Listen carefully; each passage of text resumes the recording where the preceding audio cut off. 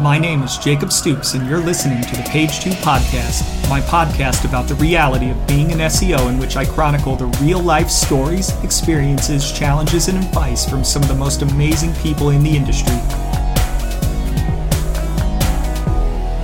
For my 10th episode, I'm going to flip the script a little bit, turn the mic around, and tell my own story.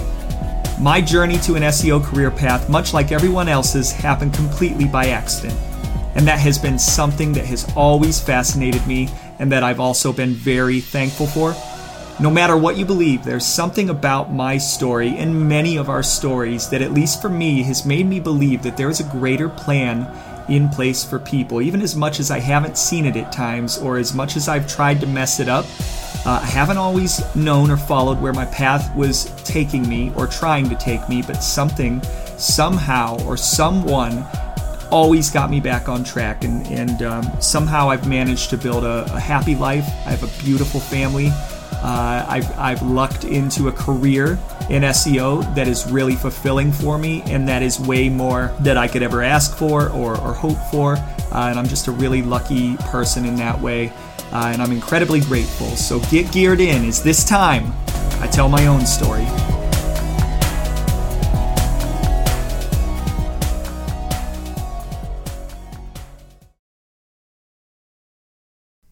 Hello everybody, this is Jacob Stoops, host of the Page 2 Podcast, and as I've said, today is the day where I turn the spotlight on myself, and for someone who doesn't like to be the center of attention and who is currently locked away in his office talking to himself, this is going to be a little bit weird for me, but I'm just asking others to share their stories and journeys, so I only felt that it would be only right for me to eventually turn it around and share my own journey, my own thoughts and experiences, so on and so forth.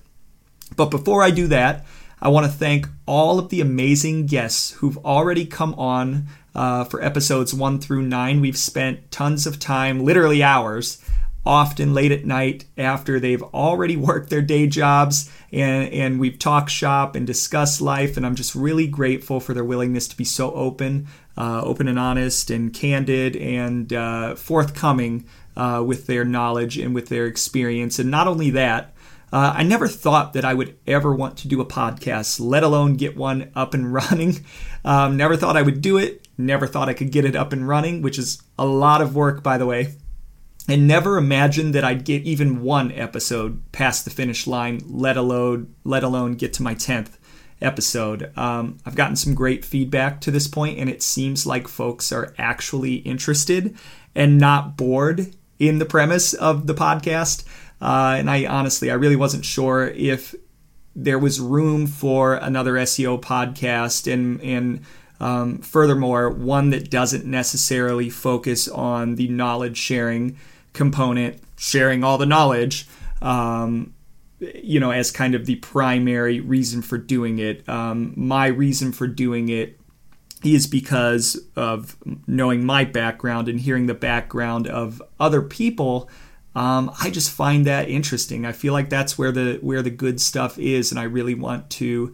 I want to knowledge share, and I want to talk about life as well, and I want to talk about the intersection of life and SEO. Life is an SEO, and I want to get deep on a number of subjects, and I want to get personal, and I want to share. I want to share knowledge. I want to share experience. I want to do all that. But I know that I have a lot of experience, but I also know in my heart that there are better SEOs out there than me, better professionals, probably, right? More experience, better at their job, more creative, whatever. And those are the people that I want to talk to in the industry, whether it be people that are well-known or people that aren't well-known. There are just so many great people and so many great SEOs, and I'm just really interested in talking to as many as I can, documenting their stories, diving deep, like I said, talking about life, talking about SEO, and there's just, I think, so much opportunity there. As I was kind of thinking about the premise of this podcast in particular, because there are already a number of podcasts out there on the subject, I had to think, all right, if I'm going to do a podcast, if I'm going to add another voice into the mix, what is my unique selling point? Why would I do it? Why would somebody want to listen to it? And for me, if you're going to do an SEO podcast, you have to share knowledge, right? So that's a given. But for me, my unique kind of feature was I want to flip that on its head, and I want to focus on the other stuff, the people aspect of this. And that's where I'm trying to dig in, and that's what I'm going to share today. I'm going to share a lot of really deep stuff about myself, some stuff that probably even the people closest to me don't know. And I'm really going to kind of give you a lot of my unfiltered thoughts about SEO and about the things that have happened in my life and my career leading me to this point. But before I do that, I just wanted to say, again, thank you to everybody. There's more interviews to come and more content to come. And I really hope that you guys enjoy it. But let's get started with my story. So who am I? Who am I at my core? Who is Jacob Stoops? And I hate to talk about myself in the third person, but just did it. I am first and foremost, I am a family guy. Not to be confused with the show, but for me, in terms of life priority, there's nothing more important to me than being part of my family. And what I mean by that is I have a beautiful wife who I've been married to for 7 years now, 7 consecutive years, and she's completely awesome. She is a school teacher, and man, she has a tough job. She has a much tougher job than I do every single day of the week. And she is a seriously talented and amazing person, great mother. Speaking of which, I have 2 kids. I have one on the way, coming here in a few months. I've got a little boy, Carter, a little girl, Eliana. Carter is 5. He's in kindergarten. Ellie is 3, not yet in preschool. And they're just amazing. And I guess if I had to think about like my priorities in life overall, it would be being a dad, being a husband, and being a good family member, and then things like work and so on and so forth. Love my job, but definitely it's a means to an end. How did I meet my wife? I met my wife in a date contest, which it's a long story. I'll try to do it some justice here. But essentially, gosh, now like 10 years ago, I was working at kind of my first marketing job called Your Marketing Corner. And my boss, Eric Leslie, who later became a groomsman in my wedding, he knew that I was very single at the time. And Your Marketing Corner had an office, and it's a defunct business now. The premise was a walk-in marketing retail shop, and it unfortunately was a complete disaster and a complete failure.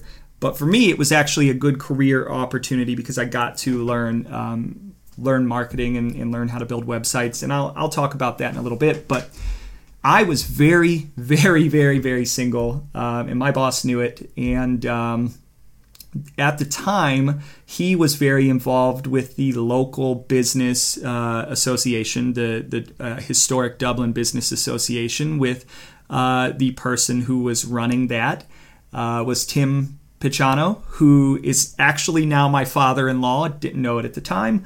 Tim Picciano. And part of what they were doing was something called Sláinte Thursday, right? So Sláinte means thank you in, I believe it's Irish.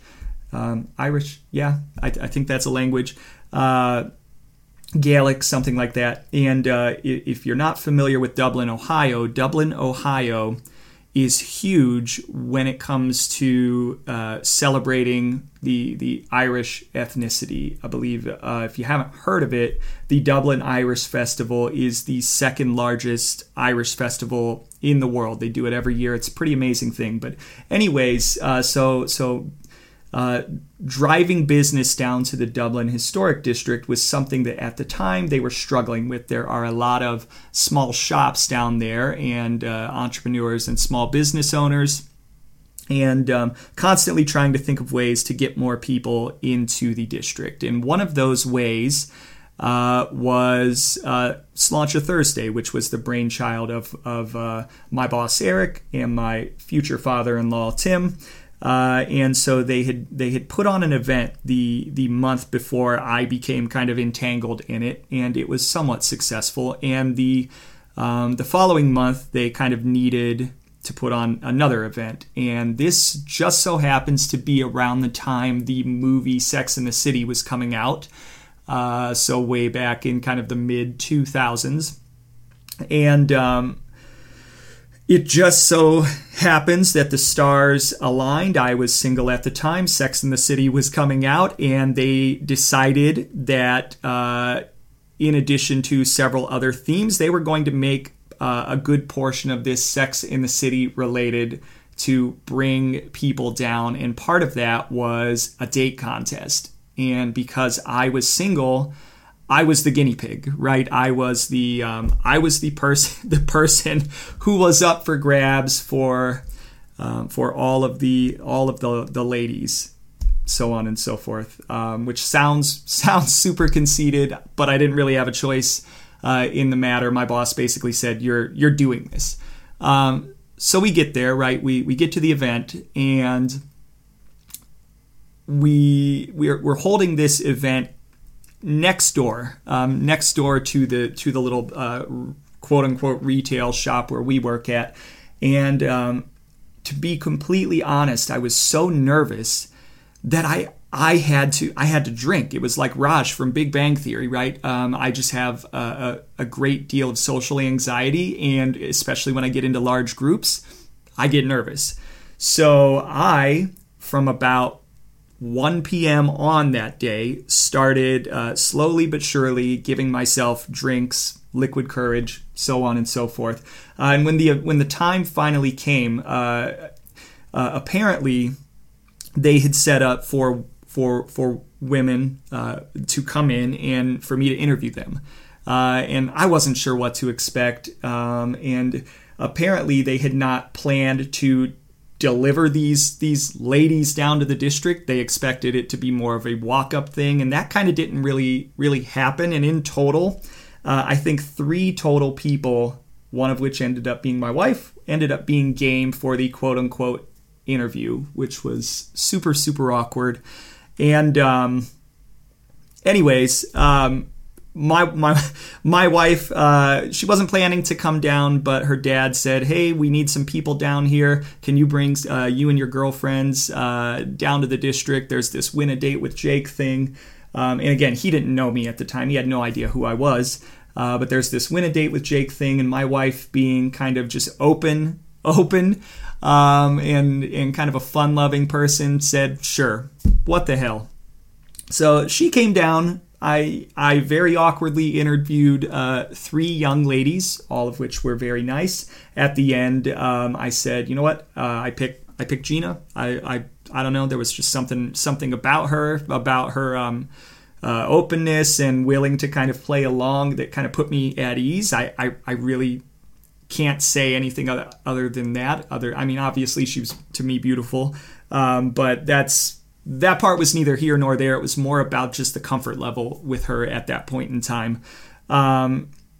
Anyways, fast forward to the actual date, and that in and of itself is kind of a story. We had planned to go one place, and unfortunately, the location of the date got changed by my boss at the last second. My father-in-law owns restaurants. He owns a restaurant in the historic district, which is why he's involved in the historic district anyways. And the date got changed to his restaurant, which in and of itself isn't necessarily a bad thing, right?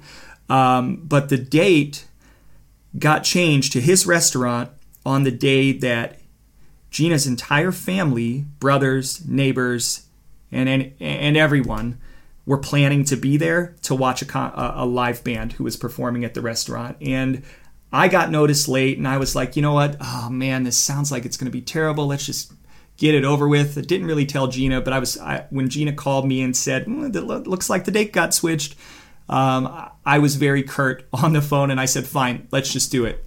And I went there, and initially it was awkward. I was super nervous. I believe I actually, and this is completely unlike me, I ordered a salad, which I never do. And she ordered like a full meal, ate the entire thing. I took 2 bites of my salad. So I was super nervous. But throughout the night, 1, alcohol helped. But 2, we just really got along. And her family being there didn't end up actually being that big of an issue. They were really nice and really respectful. They kept their distance, even though there were like 80 of them there. And eventually we talked, and we had a great time. And there was kind of a moment, and my wife laughs at this, like she doesn't really think much of it, but there was a moment where I had to go to the bathroom. And when I got up to go to the bathroom, she did this thing where she kind of just like put her hand on my back or my shoulder, and I don't know, it was just very comforting. And of course, I went to the bathroom, came back, but I remembered that, and it was just like, for me, I hadn't had a ton of luck. I'd been in some long-term relationships before, but not necessarily a ton of luck with, finding the right person. And for me, like something about that gesture, it just fit.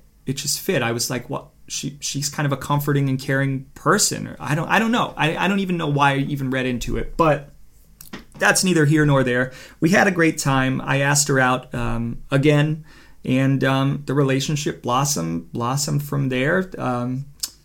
2 years later, 3 years later, we got engaged and eventually got married, and we've been married for 7 years, and we've got 2 kids and beautiful family, a dog and a house, and everything's great. But yeah, that's our dating story. It is so completely unique and completely different from any story I've ever heard, and it's almost like a movie. So it's hard for me to do justice to it. I know it's like a 10-minute story, but it's really hard for me to do justice without going into all of the details of it.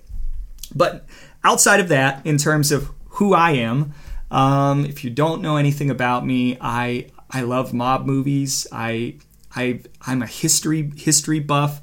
On the wall right behind me in my office, I have a picture of The Godfather, some custom artwork. The Godfather, Godfather 2, Casino, Goodfellas. Love mob. I don't know why I love mob movies. I just think that crime drama and being a history buff kind of intersects, and I just think it's really cool. I would say if I had to name top 5 movies, aside from The Godfather, some movies that you would not expect. I love Oh Brother, Where Art Thou? That to me is an awesome movie that I find hilarious every time I watch it.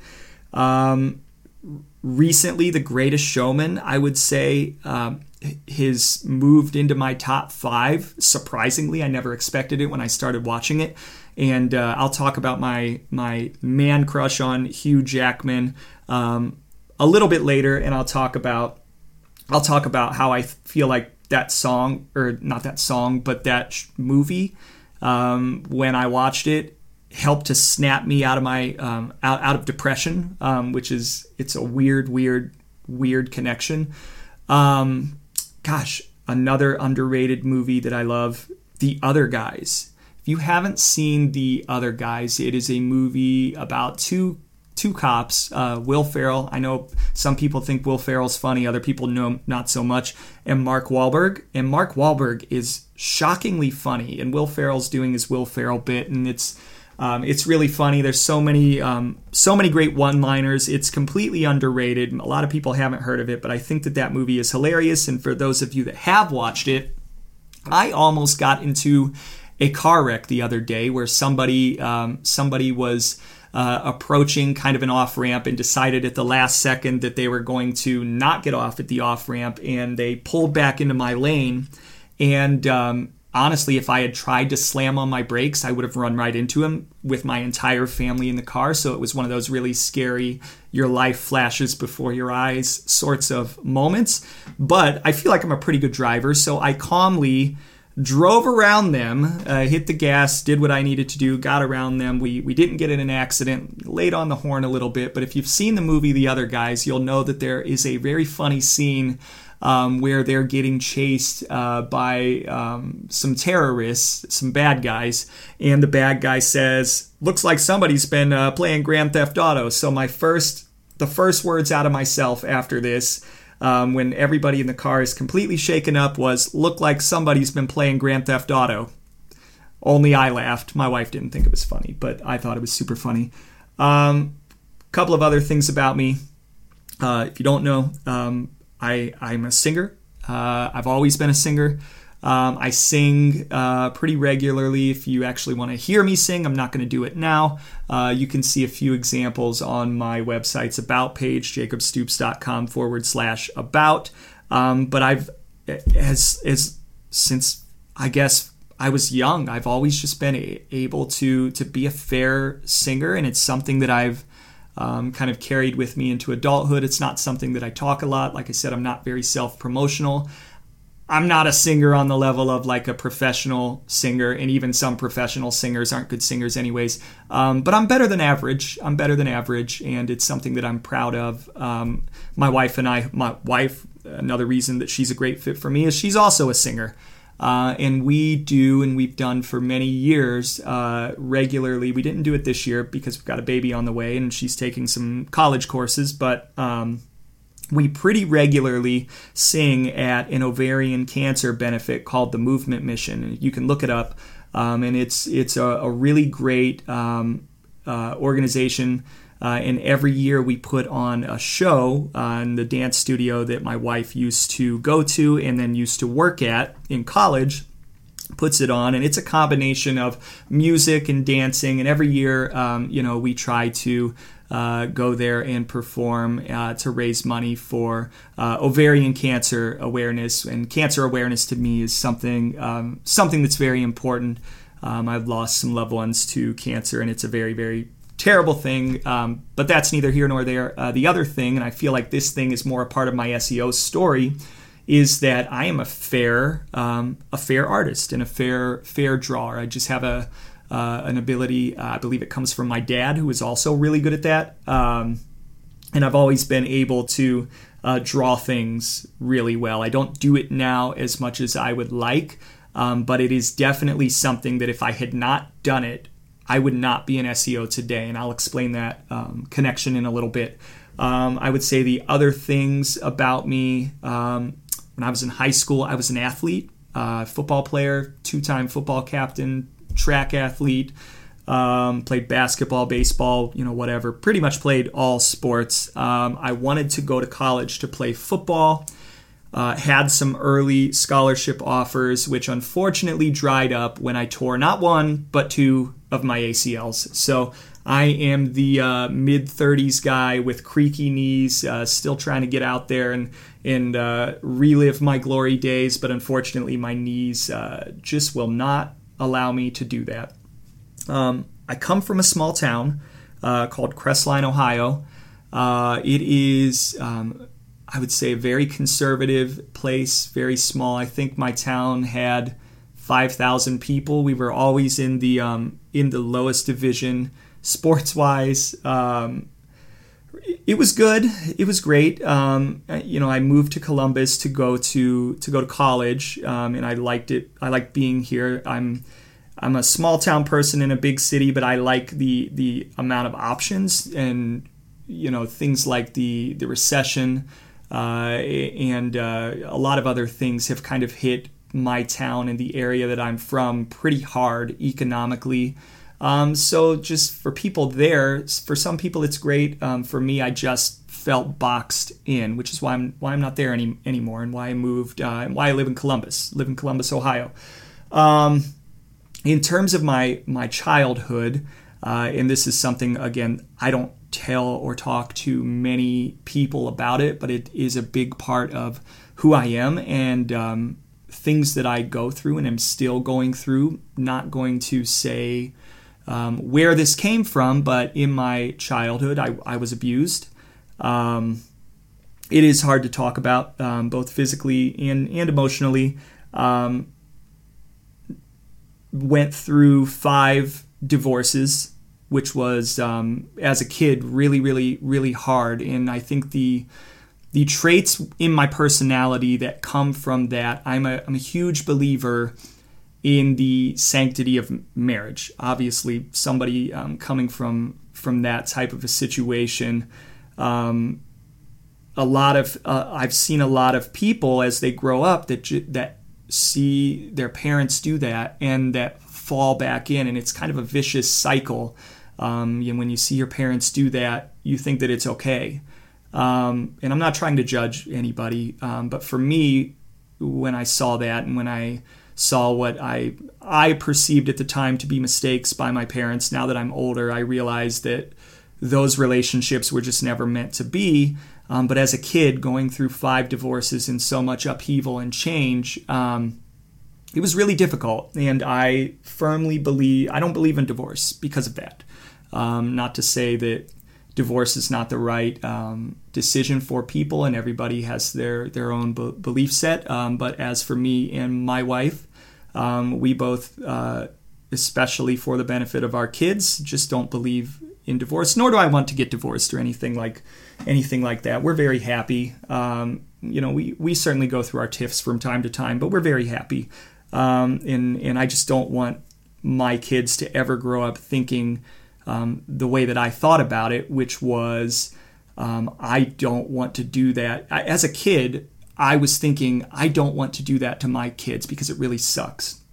And you never feel like you're wanted. And when you add some of the abuse in physical and emotional that kind of goes on top of that, what it led to for me, things that I'm still dealing with today, are I think a lot of psychological issues, right? And I feel like I'm a fairly level-headed person, but there are times where this comes right back up, whether it be temper related or where I just feel kind of a great sadness when I remember something from my childhood. I think there are times when I have a chip on my shoulder. Coming from a small town, I lived in a trailer growing up, and I got made fun of a lot for that. So there's a certain chip on my shoulder and a certain feeling of you're not good enough. And for me, that has always kind of driven me to be as good as I can be. I've always gravitated, no matter where I've been in my life, to a leadership position. And part of that has been because of this upbringing and this feeling that I need to pull myself up by the bootstraps. And unfortunately, sometimes it's a bit of a devil on my shoulders, where I feel like I'm not good enough. And that pushes me to be better. And sometimes it's incredibly, incredibly unhealthy, and sometimes I can't help it. But it's something that I'm working on. My wife and I have spent a lot of time working on that. It's nobody's perfect, and that is certainly one of my personality traits that I'm sure anybody who's worked with me has probably, if they're listening to this, can be like, yeah, that makes sense. That fits. That fits. And I hope that it hasn't caused a detrimental working relationship with anybody, if any of that has come out, but it's part of who I am. So moving on, how did I get into SEO? I did kind of tease the art connection, right? So I came up as a kid, really good at art, kind of excelled. When I got to be a teenager, I still had that ability, but I didn't really care about it as much. I cared about sports. But when it got time to go to college, I wanted to be a graphic designer. So I went to Ohio State. First, I started off in OSU Mansfield before ultimately going down to Ohio State, the Columbus campus, the big one that everybody knows, as a graphic design student. And it was awesome. I loved being in Columbus, and I loved going to Ohio State. But I will say at that point in time, I was incredibly, incredibly unfocused. And not only that, college is expensive. And because I grew up poor and I came from a small town, and unfortunately, my parents just didn't have the resources to put me through college. I had to put myself through college, which meant that I had, in addition to being from a small town and moving to Columbus, Ohio, when you've never experienced that before, I also had to find a job. So my job was at UPS. And I went to UPS only because they offered tuition assistance. And UPS is an interesting place. And I take pride on my ability to be a hard worker. And UPS is a really, really, really hard job. I can't emphasize that enough. A pretty rigid schedule. So I would go to class all day, and then I would have to be in for my shift. I worked the evening shift. I would have to be in there. Typically leave school, go all the way out to what was called West Campus, where you catch the bus to my car, and take my car all the way into UPS. You get there 5:15. You get out at 9, 10, sometimes 11 o'clock at night, and then you come home and have to study. In this job, the best way I can describe it, because I was a package loader to begin with, is imagine 2,000 over the course of 3 to 4 hours, 2,000 boxes, 50 pounds each, coming down a conveyor belt nonstop that you have to load into the back of a truck, and you have to keep going and keep going and keep going. And the conditions in the truck, especially in the summer, it's 110, 120 degrees in the truck in the summer. It is probably 40 degrees in the truck in the winter. And you've got your supervisor in your door riding your ass the entire time. So for me, it was good because it gave me a chance to get the tuition assistance, but it was damn hard. Damn hard. But I ended up working there for 4 years, and it was good that I had a steady job because that meant that I had a little bit of money.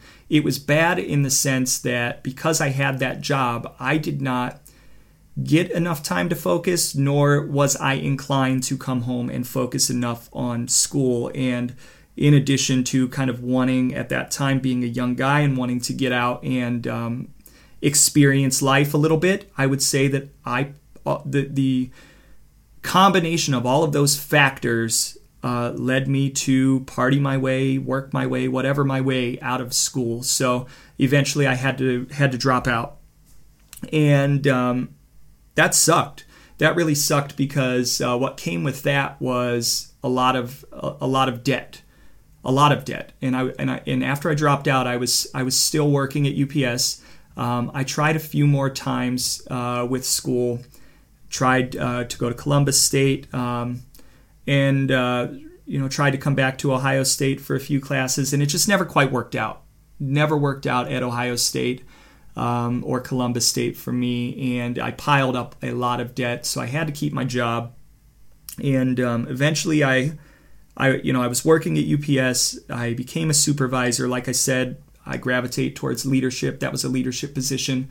When I got to be a supervisor, I got to make a little bit more money, but the problem was, what I didn't realize at the time was that when you go at UPS from being a regular worker, protected by the union, when you become a supervisor, you're not unionized anymore. And that is a big problem where they work, unfortunately, to the point where if you're a supervisor and a union employee catches you touching a package, you get written up. And if you do that too much, you could even get fired.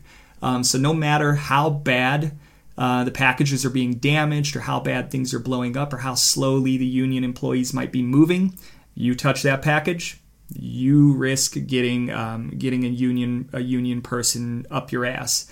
And not only that, but I had a really tough boss at the time who did not like me very much. So I lasted, by the time, from the time that I got into Ohio State, when I got the job, to the time when I finally walked in to UPS, and I've never quit anything in my life and said, I can't take it anymore. I quit. I didn't even give them notice. I said, I quit today. Walked right into my boss's office. I've never done it before, never done it since. Didn't give them notice and said, I am done. I didn't have a backup plan. But at that point in time, sometimes you just reach your tipping point, right? And you can't do it anymore. So that was my backup. That was kind of my reckoning in my life, right? Time to get my shit together. And so from there, I knew, all right, I got to get a job again. I reached out to my best friend who was working at, of all places, Petland, of all places. So I said, sure, sign me up. I'll go work at Petland. And by the way, I want to work 7 days a week. And then I said, okay, that's not enough money. So I got a second job at Staples, which if you love The Office, when Dwight went to work at Staples, it was freaking hilarious to me. And I could relate on a completely different level. Anyhow, that was kind of the turning point in my life. I had not yet met my wife, right? And I worked at between Petland and Staples every day, 7 days a week, without having a day off for 3 straight months, and only a handful of days off over the course of about 8 months. And that wore me into the ground. I just became kind of a zombie of a person. And what eventually transpired from then was kind of a reckoning in my mind, like, I got to do something with my life.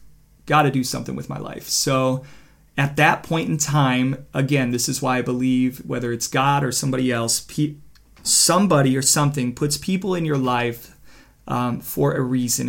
And at that point in time, I just happened to be dating somebody, a long-term girlfriend, and her best friend was dating somebody else.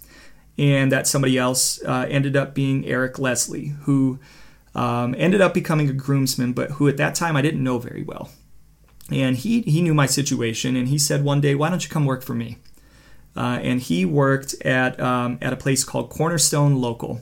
So I went in and interviewed. I had no skills. And the Cornerstone Local was kind of a weird business model. On one side of the business, they were the people that do cold calling, telemarketing, that fill conference events.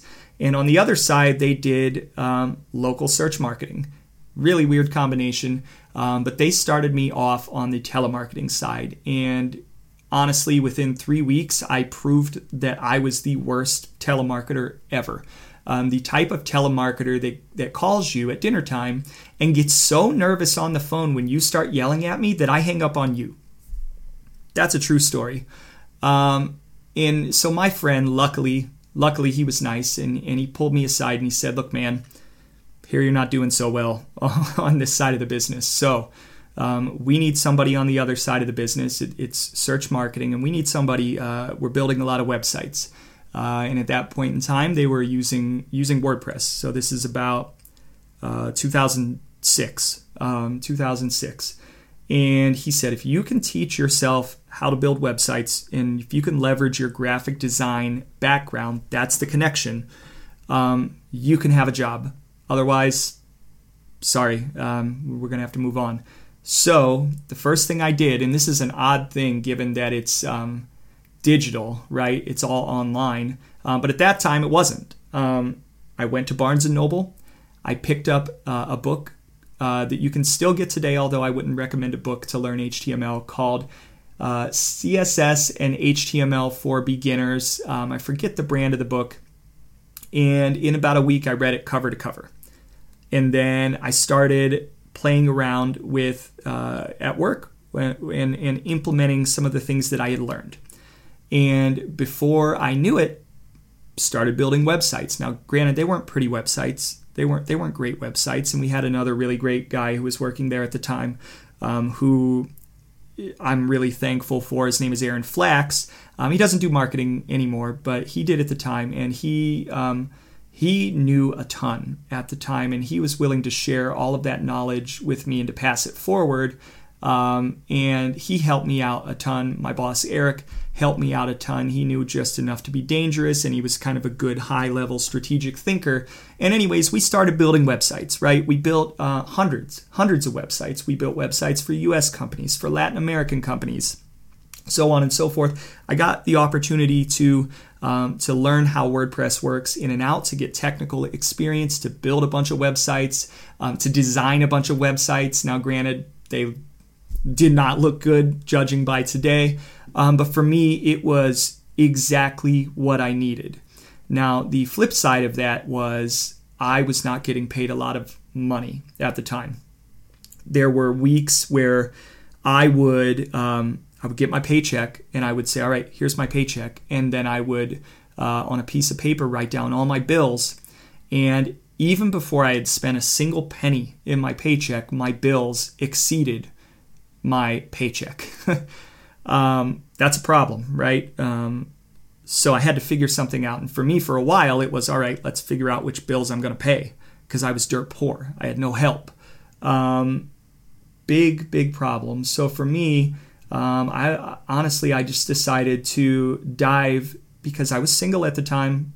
I had since broken up with my girlfriend. I was single at the time. Dive headfirst into learning web design. And the deeper I got into it, the more I started to understand things like analytics and get interested in traffic. And the more I got into that, the more I said, all right, we're building all these websites and they're not getting any traffic. Why is that? And that's when I discovered SEO. And that's honestly when I kind of fell in love, and when I started to learn that, hey, there's more to building websites and marketing than I ever knew about. And the industry was so, it wasn't new, right? There have been people that have been doing it for 20 plus years, right? But it was new to me. And I thought, all right, I don't have a college degree. I don't have the traditional things that people who get good jobs have. But for me, I recognized the opportunity, and I said, all right, I don't know a single other SEO. I don't, and I didn't. Now I do, luckily. I don't know a single other SEO. This is something that I can do that can make me stand out from a career perspective. So I dove in, and I did and learned as much as I could. And eventually, another one of those fate things happened. My roommate at the time, who is actually my best friend's brother, happened to know a guy named Steve White. Steve White right now owns his own automotive company, but Steve at the time was working at a place called People to My Site. And People to My Site is a small marketing shop. It's now called The Shipyard. It's undergone kind of a rebranding and a transformation, but at the time it was a small marketing shop based in Gahanna, Ohio, which is a suburb of Columbus, and they were looking for people to do SEO.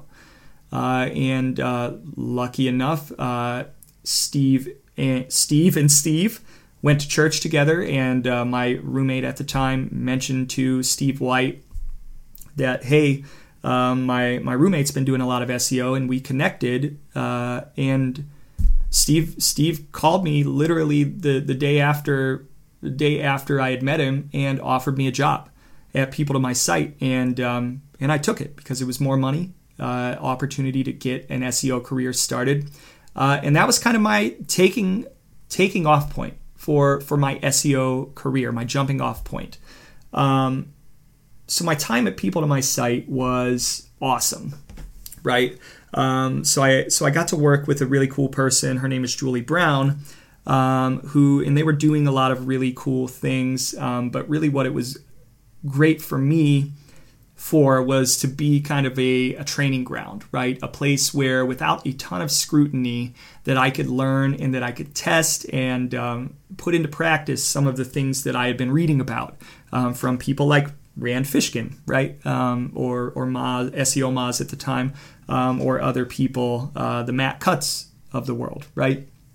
So got an opportunity to really get in and start working and honing my craft. And throughout my time there, I was there for 4 years, got the opportunity to work with some really cool brands, Scott's Miracle-Gro, got to work with Lexus, got to work with the Arnold Sports Festival, which was pretty cool. And some other really cool brands, mostly smaller brands, mostly small mom and pop shops. And over the course of time, what actually happened is, unfortunately, my boss Julie left, and that left me at a young age to be the director of SEO, right? And I was way too young to be a director of anything. I now realize that. But for me, at my career, I was like, holy crap, I'm doing something, right? I'm making moves.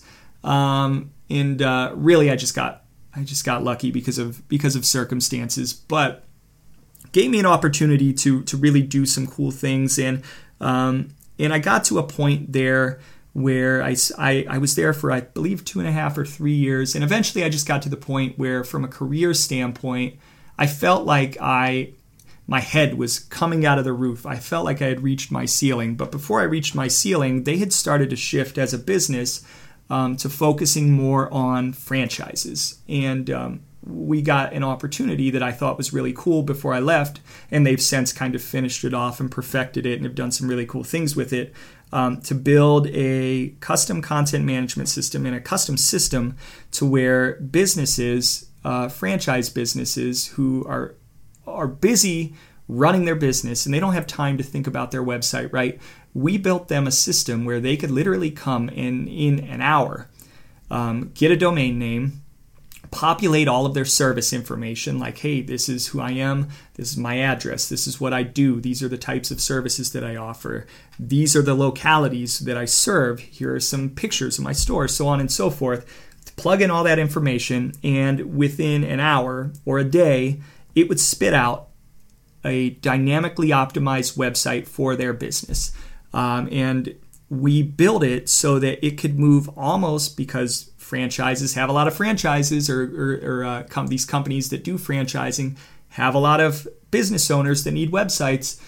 We built a system that at the time could spit out a small business website that was at least somewhat not terribly optimized, that they could use and that they could market, that they didn't have to worry about. And I remember, and it's funny because it relates to my experience at Search Discovery. There was a developer there named Sean Hill, who he doesn't work for Search Discovery anymore. I believe he moved on, but he did for some point. So that connection actually helped me get my job at Search Discovery, because while I was at People to My Site, I was literally leaning over Sean's shoulder going, do this, with respect to the SEO components. Obviously, he built the entire system, but it was really, really cool to put that strategy together, and it's really cool how they're continuing to use it. And I think that they've pivoted a couple of times, but that's kind of where I left it. And for me, kind of the next stepping stone was an automotive dealership group. I was able to leverage my experience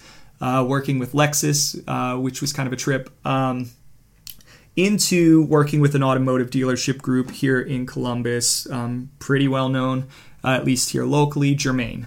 And Germain at that time was owned by two brothers, Rick and Steve, and Rick Germain himself.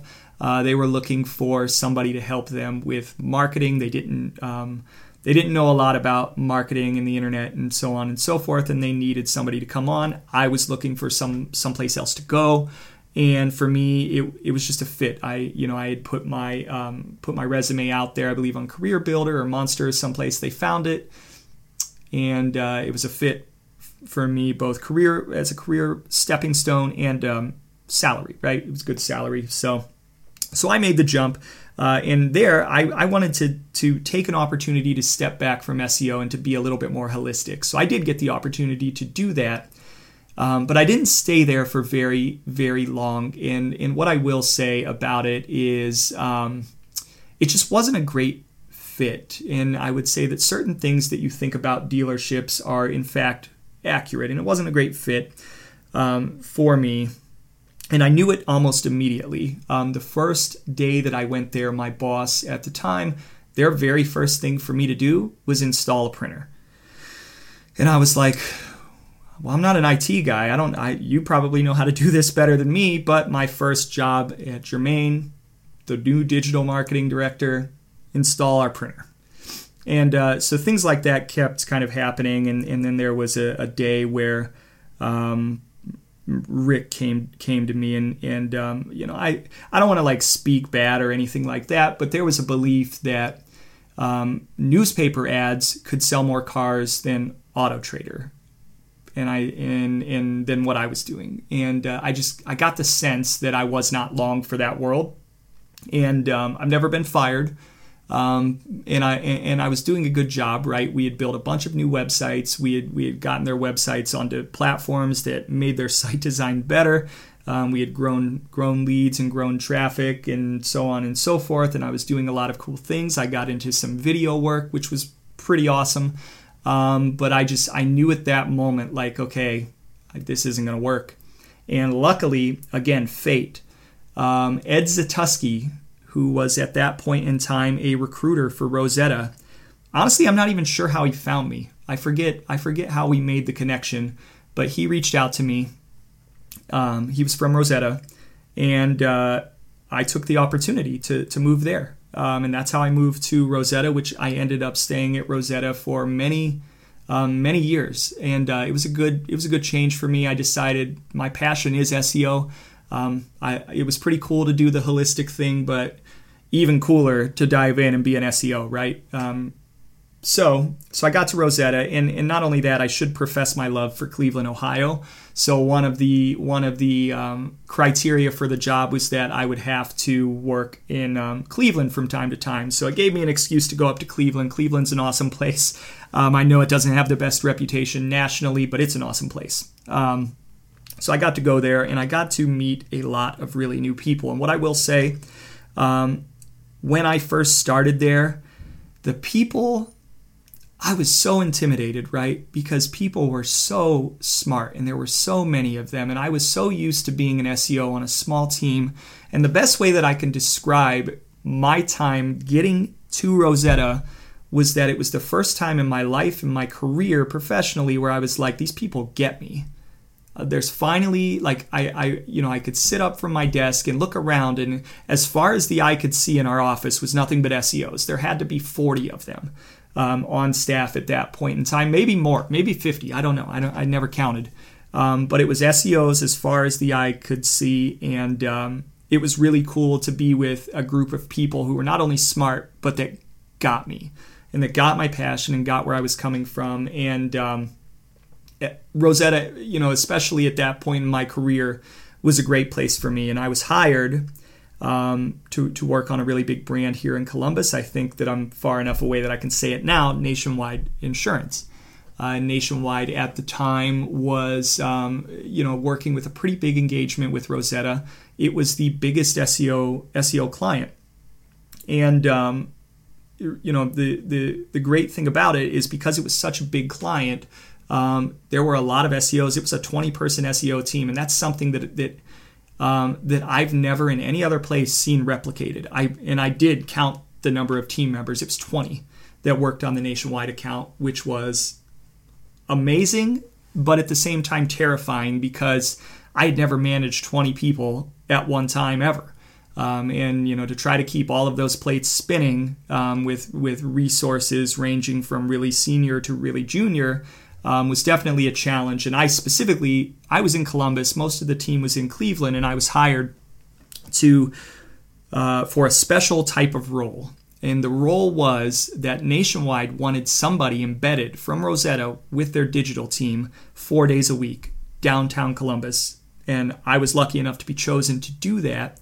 So for the first 2 years of my existence at Rosetta, it was the only account that I worked on, and I was embedded, sitting in the next cubicle over from Nationwide's digital team, being kind of the liaison. And then once a week, I was traveling back to Cleveland to work in person, hands-on, with the Cleveland team. And we continued that existence for quite a while. And don't get me wrong, like, they worked for Nationwide. The relationship with Nationwide had been going on long before I got there, and it had been very successful because of really smart people long before I got there. But when I got there, it was pretty deep into the relationship, and we were growing things year over year. We had an SEO engagement. We had a paid engagement. It was a lot of money coming in for Rosetta at the time, and it was by far the biggest SEO account, which is, as you'll find out in a minute, both good and bad. So we were doing great work. We worked with them on a really awesome redesign and replatform, and performance was doing really well. And then they hired another CMO. And I forget that person's name. They're not there anymore. But they hired another CMO. And we had been working with them for 7 or 8 years, and they decided to RFP us, which can be, especially if you have an established relationship and you're not expecting it. And some of the people that I now work with at Search Discovery were there for it. A lot of former Rosettians at Search Discovery, but they decided to RFP us. And we were assured, because of the quality of the relationship and the results that we had been driving, we were assured that we weren't going anywhere throughout the entire process. So we didn't really have to go through kind of the typical RFP process in which we put together a huge deck and really pitch our services really hard, and really go in and be aggressive like you would if you're coming in from the outside on fresh BD. So we did do some of that, right? But it definitely probably wasn't as on point as if we were the ones pitching and trying to win that massive piece of business.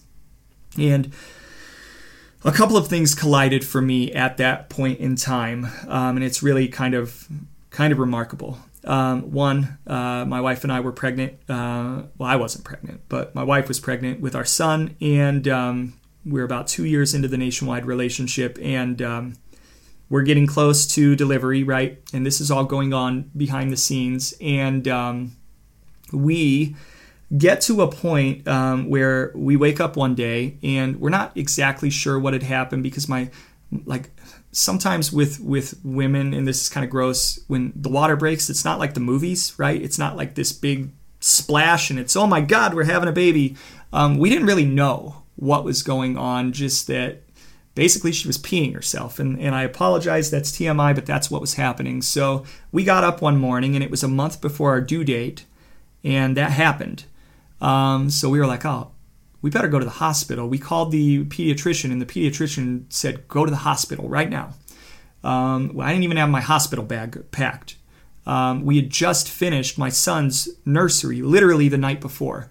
Not more than 12 hours before, we had just put the finishing touches, finished the paint, finished hanging the pictures, and we sat in it and said, all right, in a month there's going to be a baby here. Went to the hospital, and nobody was telling us anything, so the whole time I'm communicating back and forth with my bosses going, hey, I'm at the hospital, I'm not going to probably be in for a little while, I'm not sure what's going on. And eventually, somebody finally told us, yeah, your water broke, you're having a baby today. Shock, complete shock. So I said, all right, I'm not going to be in. Had our son, most amazing moment of my life.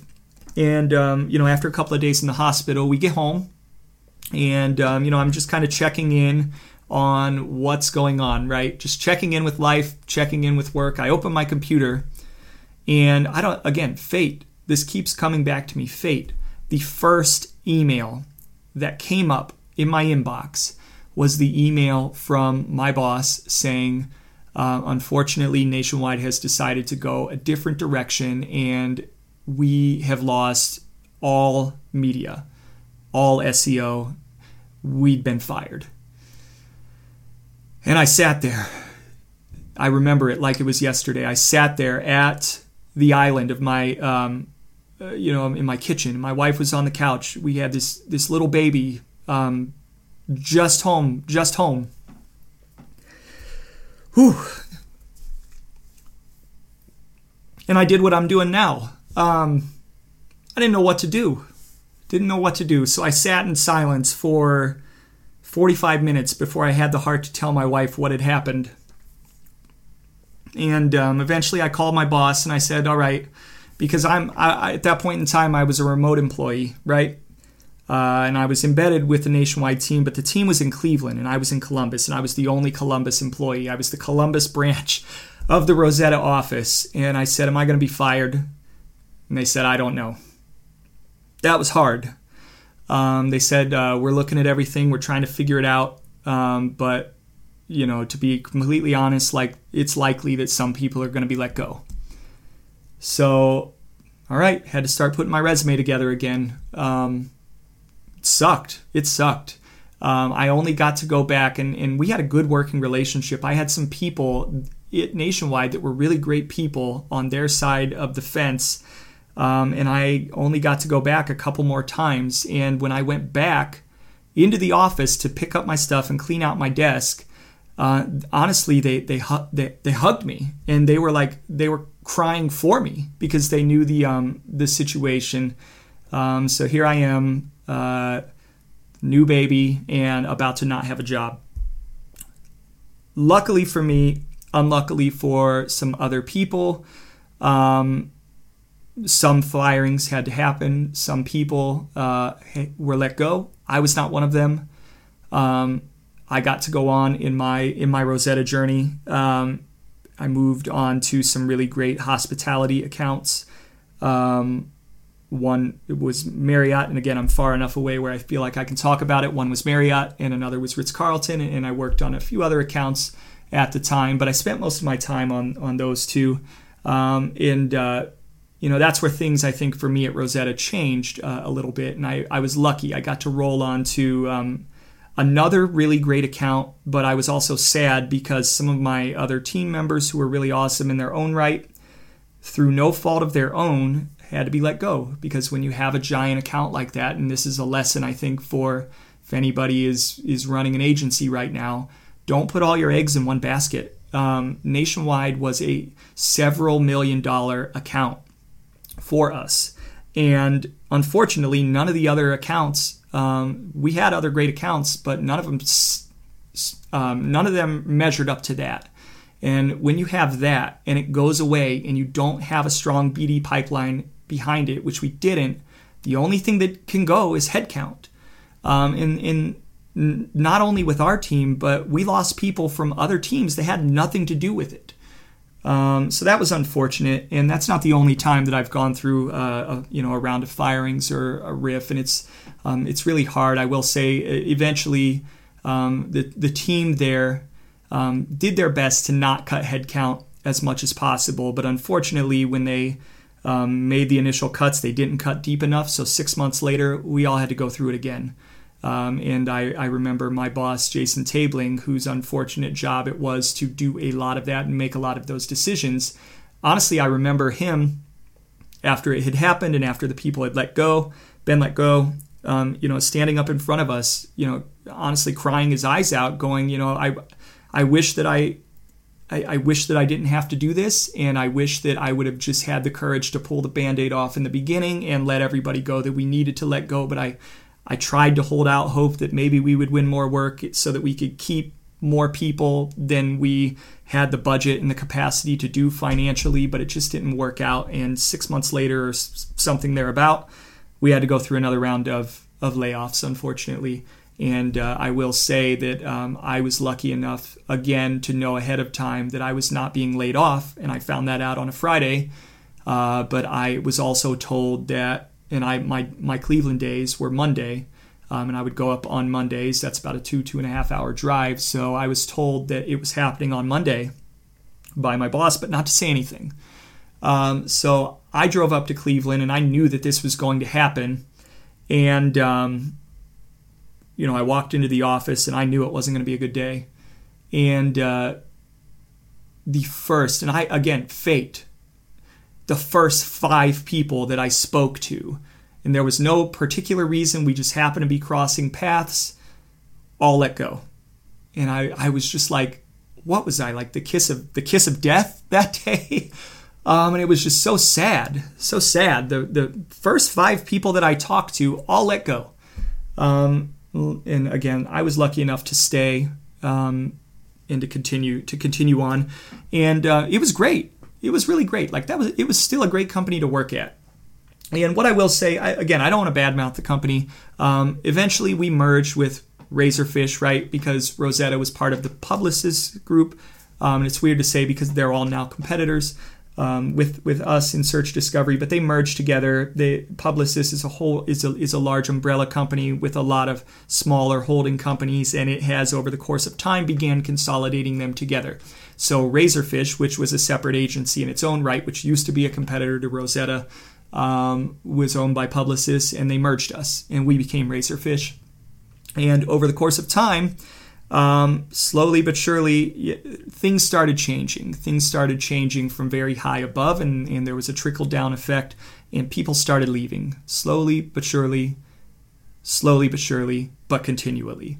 And I ended up being there for 6 years, and I would say this started at about 3.5 to 4 years into it. And there was a slow trickle of really, really, really good people and really talented people out the door to other places. One of those places ended up being search discovery, right? Anyhow, for me, that sucked. It sucked to see, but at the same time, it was an opportunity because there was a log jam of talent there. And not to say that, like, once those people left that there wasn't still talent there.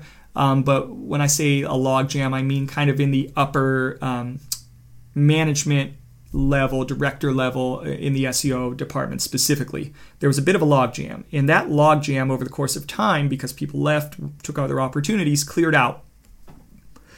And I think it cleared out both to my benefit and to the detriment in some other ways, right? And after a while, unfortunately, my boss, Steve Pitts, who I want to give a shout out to, he's definitely one of my mentors. He was running the whole practice, but he was so busy that he just didn't have time to do everything and to babysit everything. And I said, Steve, I want to step up, and I'm willing to drive up to Cleveland twice a week, because in Cleveland, specifically, now there were a lot of branch offices in Chicago and New York and Atlanta and so on and so forth, but in Cleveland specifically, there had been a bit of an exodus, and there weren't any more manager and director level people there. They were just gone. And I was the only one, except for Steve, close by. So I said, Steve, I'm going to drive up twice a week, and I'm going to take a more hands-on approach with the team. And from there, started setting up one-on-ones with everybody on the team, and we started a training program, because what had happened was, like, when people leave, like, you can't just replace talent and experience, more so experience, overnight. The group that we had left was junior and was talented, but they just didn't have the experience, and they had not yet been battle tested, so to speak. Hate to use war analogies, but tested. And therefore, there was a gap, right? And there was a gap of time where it was a real risk for the company, because there was an experience gap. So I did my best to get training started and to begin exposing the team to new ideas and new ways of thinking about things. And I would say for me, it ended up being the most rewarding time in my career to date. And granted, I love my job now. I love being at Search Discovery, but I think that maybe what ended up happening towards the end at Razorfish, which became Sapient Razorfish, which is now Publicis Sapient, for me, it was almost like magic, right? And that's the reason why a lot of those folks, even some of them who are still my competitors, are coming on my podcast, those former colleagues, because we all, and I think that if you talk to them separately, they'll agree that our small little unit of a team, the little engine that could, develop such a strong bond with each other and camaraderie with each other that it became more than just typical work colleagues. And before that point in time, like, people were nice, and I liked the people that I work with, and we were close, but we weren't that close. And we got to a point where we were so close that we were like family at the end, and we were really doing some great things. And for me, I don't want to say it because I don't want to sound conceited, but Steve was the lead, but I felt like I became the de facto leader, the person behind it all, the energy. And I felt like the team really responded to me, and it was incredibly rewarding. And watching those people grow and develop, some of whom I still work with today, some of which I don't work with anymore, it was amazing, and it was the most rewarding. And to watch them continue on, and now those people that have moved on to other places, they're in the leadership positions, and to know that I had something to do with that is I don't know. I don't know if I'll ever be able to replicate it, because it was just so rewarding. And that's why helping people out to me is important to me. It's an important part of my career. And okay, for me, the reason I left, and it was a hard decision to eventually leave Sapient Razorfish, was eventually the travel. That's hard on your family, right? 2 hours per week back and forth to Cleveland every week, leaving at 5:30 in the morning to get to the office by 8, leaving the office by 4, and sometimes 5, sometimes later, getting back at 7 or 8 at night. That was hard, because by that point in time, my wife and I had a second child, right? It was incredibly hard on me. It was incredibly hard on my family, and it became unsustainable over time, even with how much I loved the team. And then I would say, like, the slow trickle out had an effect on morale. And there was some bureaucracy and just not being able to feel like we could change anything as a group based on what was coming down from above was really difficult. So the circumstances were just ripe for leaving. And at about that time, I was approached by somebody named Will Schroeder, who is a pretty well-respected entrepreneur. He had approached me before, and it just, it never worked out. And then he approached me again, and he just caught me at the right time. His company startups.co, which is now startups.com, is a company that helps other startups get off the ground. And their founders, Will, Ryan Rutan, Elliot Schneer, I believe is how you pronounce his name. I never could pronounce his name right. Are a group of founders that came together to build a company, and they pooled together their wealth of experience and knowledge at building startups. They've each exited several companies themselves, and sold off several companies themselves after building them up from scratch. They started a company to help other companies get off the ground. And what they were really good at was teaching other people how to do it. What they were not so great at was SEO. And Will came to me and said, hey, this is a huge blind spot for us, and honestly, we need your help. And I said, oh, okay. And honestly, for me, their office was 10 minutes from my house. That beats driving to Cleveland, right, every day of the week. My wife loved that idea.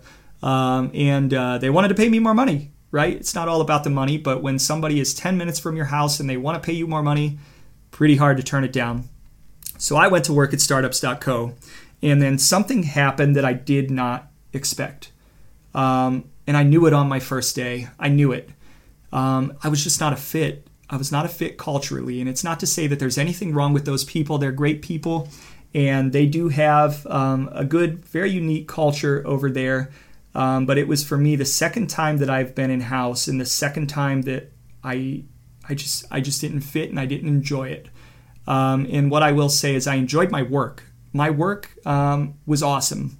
It was one of the first times where I was completely unleashed to do everything that I wanted to do from an SEO perspective and test anything that I wanted to test. If I wanted to change content, I could go into the CMS and change the content myself. If I wanted to write an article, I could do it myself in 2 seconds. Whereas, when you're at an agency, you make recommendations and they sometimes sit for months, or you have to build a presentation about your recommendations, and that takes up your time. And sometimes it's really hard to get things implemented. Well, that was not a problem at startups.co, not even a little bit. So I went there and I was like, all right, you know what? This is going to turn around, right? Once people get to know me, this will turn around. And I was optimistic, and then it didn't. And then it didn't. And then for me, it became a thing, right? It became like being a kid sitting at the end of the lunch table and nobody else wants to sit by you. And over time, instead of getting up, because I have great social anxiety, especially within groups, it got hard for me to, and I tried a few times to seek out friendships and to seek out relationships, and it just didn't work, right? It was like a square peg in a round hole, but we did great work. And I was just looking at it the other day. If you look at their traffic, not that you're going to be looking at it, not that you have access to their analytics, from my first year to my second year, we increased traffic. If you look at 2018 versus 2017, I was there for a year and a half. 2018 was a 90% traffic increase to their website. So I did my job, got them more traffic. They launched a product and they started charging money for it. And now they've launched startups.com. And they've put together a lot of really great coursework and so on and so forth. But unfortunately, I just couldn't stay, right? There were a couple of defining moments, and one was I went on vacation and I came back and nobody asked me how I was doing or how my vacation was, and I realized that nobody knew I was gone. And I also think that the relationship that I had with the team at Rosetta was such a once in a lifetime, sort of relationship and camaraderie that when I went to another place, and it could have been anywhere, I think, and didn't experience that, I have no other way to describe it, but it was like somebody died. It was like a part of me died. And honestly, I went into for a while a depression. And it got to the point where I loved my job, but I didn't want to go to work because I had anxiety about fitting in. And I was depressed for a long time. And it took me a long time to recognize, because I've never felt depressed before. I felt depression in short bursts, especially as it relates to things around my childhood. And I've struggled through that. But I've never felt a prolonged depression and not wanting to eat and not wanting to get up and go to work. And there was just the longer it went on, the more and more I realized that it's unsustainable. It was like the travel to Cleveland. It's unsustainable for me. So, one day I finally, it took a lot of courage for me to admit it to myself that I was depressed. And it took a lot of courage to admit it to my wife. Probably 3 or 4 months, I was trying to think, how do I tell my wife? Because I just started this job. I was only a year and a half into it. Give it more time. And I knew early on. I knew it. I knew early on. I knew in my gut, something's not right here. And I just let it sit. And I didn't do anything about it. I hoped it would get better.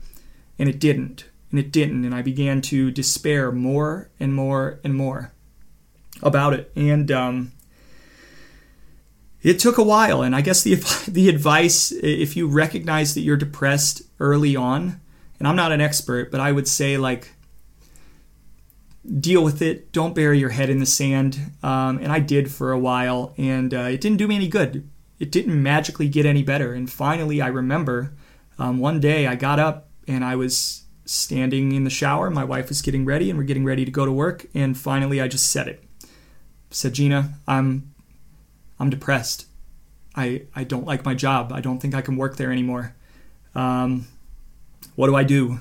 And, I was afraid to admit that because I had just changed jobs, and I didn't want her and my family to have to go through me changing jobs again to potentially, who knows what other job was out there. And luckily I had been kind of keeping my eye on things. So I knew then. We talked and we said, okay, let's make a plan. So I made a plan, got my resume together, and I said, all right, I have a bunch of contacts at former companies. I have a good working relationship. I have a good reputation. And I knew that a couple of my people had gone on to other places, one of those places being Search Discovery. I even reconnected with the folks back at Sapient Razorfish, Publicis Sapient, and looked into what would it take for me to boomerang and go back there. Looked at a company called Brand Muscle, and I put together a plan. And then one day, and it was a Thursday or a Wednesday, I think it was a Wednesday, I canvassed all of my close connections within those companies, and I reached out to them through LinkedIn or through Facebook or through however I was connected with them. Reached out to them. And said, hey guys, this is just not working out for me. Do you have any availability? That was at 10 in the morning. And 2 hours later, my boss, Tim Truss, great guy, called me. because he had my phone number, because we had a good relationship before and we had worked together on a few accounts. I was shocked, completely shocked. Called me on the phone within 2 hours, didn't even respond back on LinkedIn, just straight up called me. And we started talking, and I kind of explained my situation. I was very honest and very open. And he said, okay, let me go back. I'm going to figure something out. And that's not Tim's voice, but that's, I guess, how I managed it. You're lucky. This is the right time. We have a job opening, and oh man, the timing. And that's why I say fate. Fate put me there at that moment. If I had waited 3 more days, or if I had reached out 3 days earlier, there would have been nothing. I just so happened to reach out almost on the day that the hiring rec came out at Search Discovery. And Tim called me the next day. We talked again, and he said, I want to get you on the phone. I want to get you on the phone with a couple of the people here. One of them was the first person that I interviewed with, or that interviewed on my podcast, Zach Chahalis. Another one was Wade Saunders, who I work with, who will, I think, at some point be in a future interview. And so I got off the phone with Tim, and within 5 minutes, I'm interviewing with Zach, completely unprepared.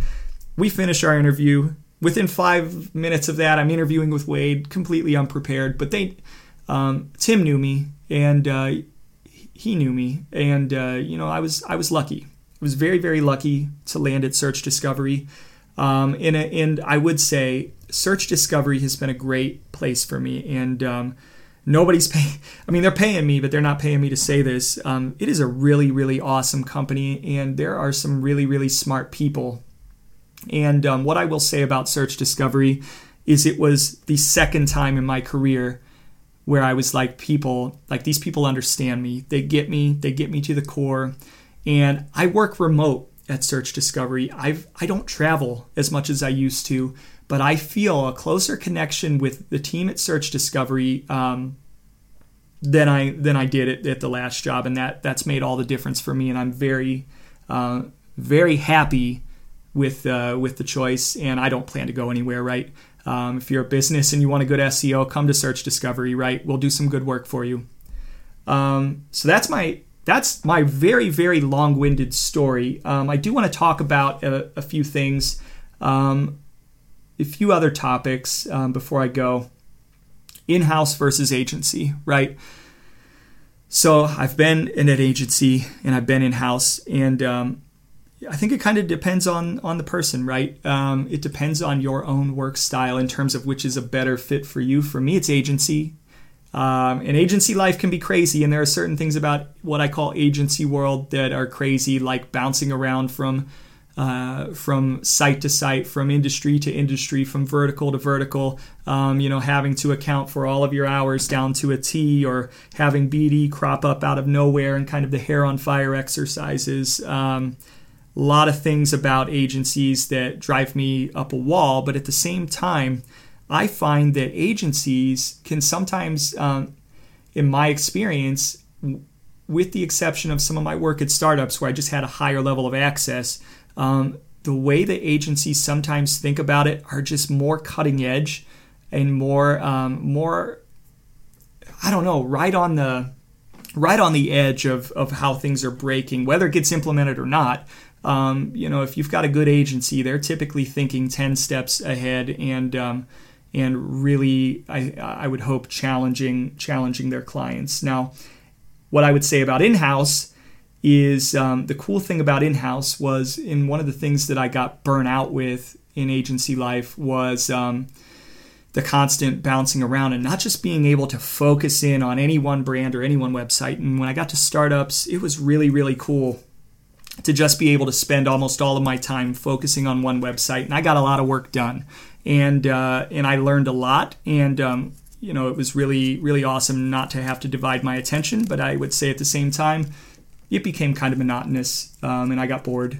I got bored with it, right? I loved my job and I loved my work, but we had that one pretty well set up to keep growing. So for me, agency world is what keeps me fresh, keeps me challenged. I've been in-house twice and I haven't liked it. Unless the perfect in-house opportunity comes around, I just don't foresee myself going back in-house. Failures. I'm going to talk about failures. Boy, I had one today. And it's important to know that even like, okay, I'm like 13, what is it, 2019? I am 13 years into my SEO career, and I'm still having failures, right? It happens to everybody. And the one that I will say today, and unfortunately I can't say the name, although if they listen, they'll know it's them, is that I'm working with a company, and I was doing a presentation yesterday, and for this company, we are achieving some really, really great results. So I was really excited to present that, and I was really happy to present that. But when I shared my screen, I had a certain tab open, and it wasn't like a dirty or anything bad or anything like that. But they noticed my tab, and it's one of those situations where you're working with a client, but you're not using their product, and they noticed that. And it was really embarrassing, and they definitely called me out, and I'm feeling pretty embarrassed about it, and I am now using their product, but it was definitely a fail, and not a good look, and something I'm looking forward to making up for. The other one, which I shared a little bit during my interview with Margie, was we were working on a client, and this is very important, right? In agency world, you're constantly talking back and forth amongst yourselves, and I'm sure that the clients do this too. It's just normal human behavior to eventually have things, if you're working with someone long enough, to have things that rub you the wrong way or that irritate you, and it's normal to go, that fucking client or those idiots or whatever, and that happens. That happens probably at any job, and that happens at agencies. And sometimes it's almost, it's like if you've seen The Big Bang Theory. I love that show, by the way. The episode where where Penny and Bernadette get into an argument about their job, and Amy Farrah Fowler is kind of in the middle, and then she realizes that talking bad about a third party can actually be a powerful bonding experience. And I would say that that's true. Doesn't make it right, doesn't make it good, but it happens. And so Margie and I shared this experience because over the course of time, the client was educated on how to do something, and had continually, despite being educated, had not done what we asked. And eventually it became irritating. And it wasn't a big thing. It was just as simple as who to go to for what sort of thing. And they would continually go to the wrong person. And finally, and we had talked about it and laughed about it and cursed about it a few times. And then finally, the client sent us an email, sent it to the wrong person. I wasn't on the email originally. And Margie sent it to me, and there was a kind of a snarky comment in there. And it wasn't bad. It wasn't like cussing or cursing or anything about the client, but it was like, please, it was something to the effect of like, hey, please don't bite her head off, but we need to respond to this. And I'm an idiot. And this was completely my fault. I added myself to the email. I responded in a very professional way. Said, yeah, glad to help you with this. But what I forgot to do was take out the part where we had talked directly to and about the client, and sent it over. And I would say within 3 seconds of hitting send, I knew. Oh shit! I knew, man. I was like, oh, you can't get it back, and you're trying to catch it before it gets out of the inbox, and that's not even possible. And it was too late. Of course, the client saw it, and I knew, and I was shaking. Margie was shaking. We were shaking in our boots, and the only one that wasn't shaking, the man who at that point in time, who had just been promoted, I called immediately Brian Dean, not that Brian Dean, not the SEO Brian Dean, but the Brian Dean that I know who works for Search Discovery, who I've said many times is amazing. I called him and said, my first words were, Brian, am I going to be fired? And he said, no, we'll figure this out. And that's Brian, man. Brian is, even in the most dire circumstances like that, like, he is the one that can keep it real and and keep things at an even keel. And he's really good at building client relationships, and he's great at servicing clients. And he was able to smooth it over. And I apologize profusely to the client many, many times over. And I still feel bad for doing that, and I wished I had never done it. It taught me an important lesson, though, which is it's okay to maybe say some of those things. It's okay to think some of those things. Don't commit it to paper. Don't commit it to Slack. Don't commit it to Instant Messenger. Don't write that email if you're mad at a client or you're mad at an employee. If you're mad, if you're frustrated, walk away. Don't hit send. Herm Edwards always says it. Don't hit send. And I've learned that, okay, even if I think that, don't say anything on paper that you wouldn't say to that person or that party in person. That's a super valuable lesson that I learned. Successes. I've had a few. By the way, I love Frank Sinatra, one of my favorite musicians. Frank Sinatra. I'm kind of an older music lover at heart, which makes me really, really weird. Anyways, a couple of things. One, I thought that despite the fact that I didn't enjoy my time at startups, the fact that we were able to grow traffic so tremendously was a tremendous success. And given that I was the only one doing SEO, now granted there were other people involved, right? There were content writers and content managers, and my boss Ryan, and so on and so forth. But it was my strategy, and it was really cool to watch things take effect, to test things, and to watch them grow. And the way that they sold me internally, not me sold me, but sold me to the team, was that I was going to bring in mountains of traffic, so they said in one of their emails. And that in and of itself is really intimidating, because as an SEO you can't promise anybody anything, but suffice it to say I was able to bring in a lot more traffic for them.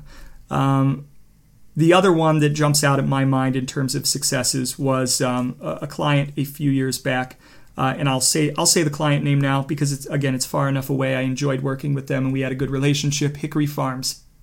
Hickory Farms was a really cool client to work on, but they have a really unique business model, and their business model is this.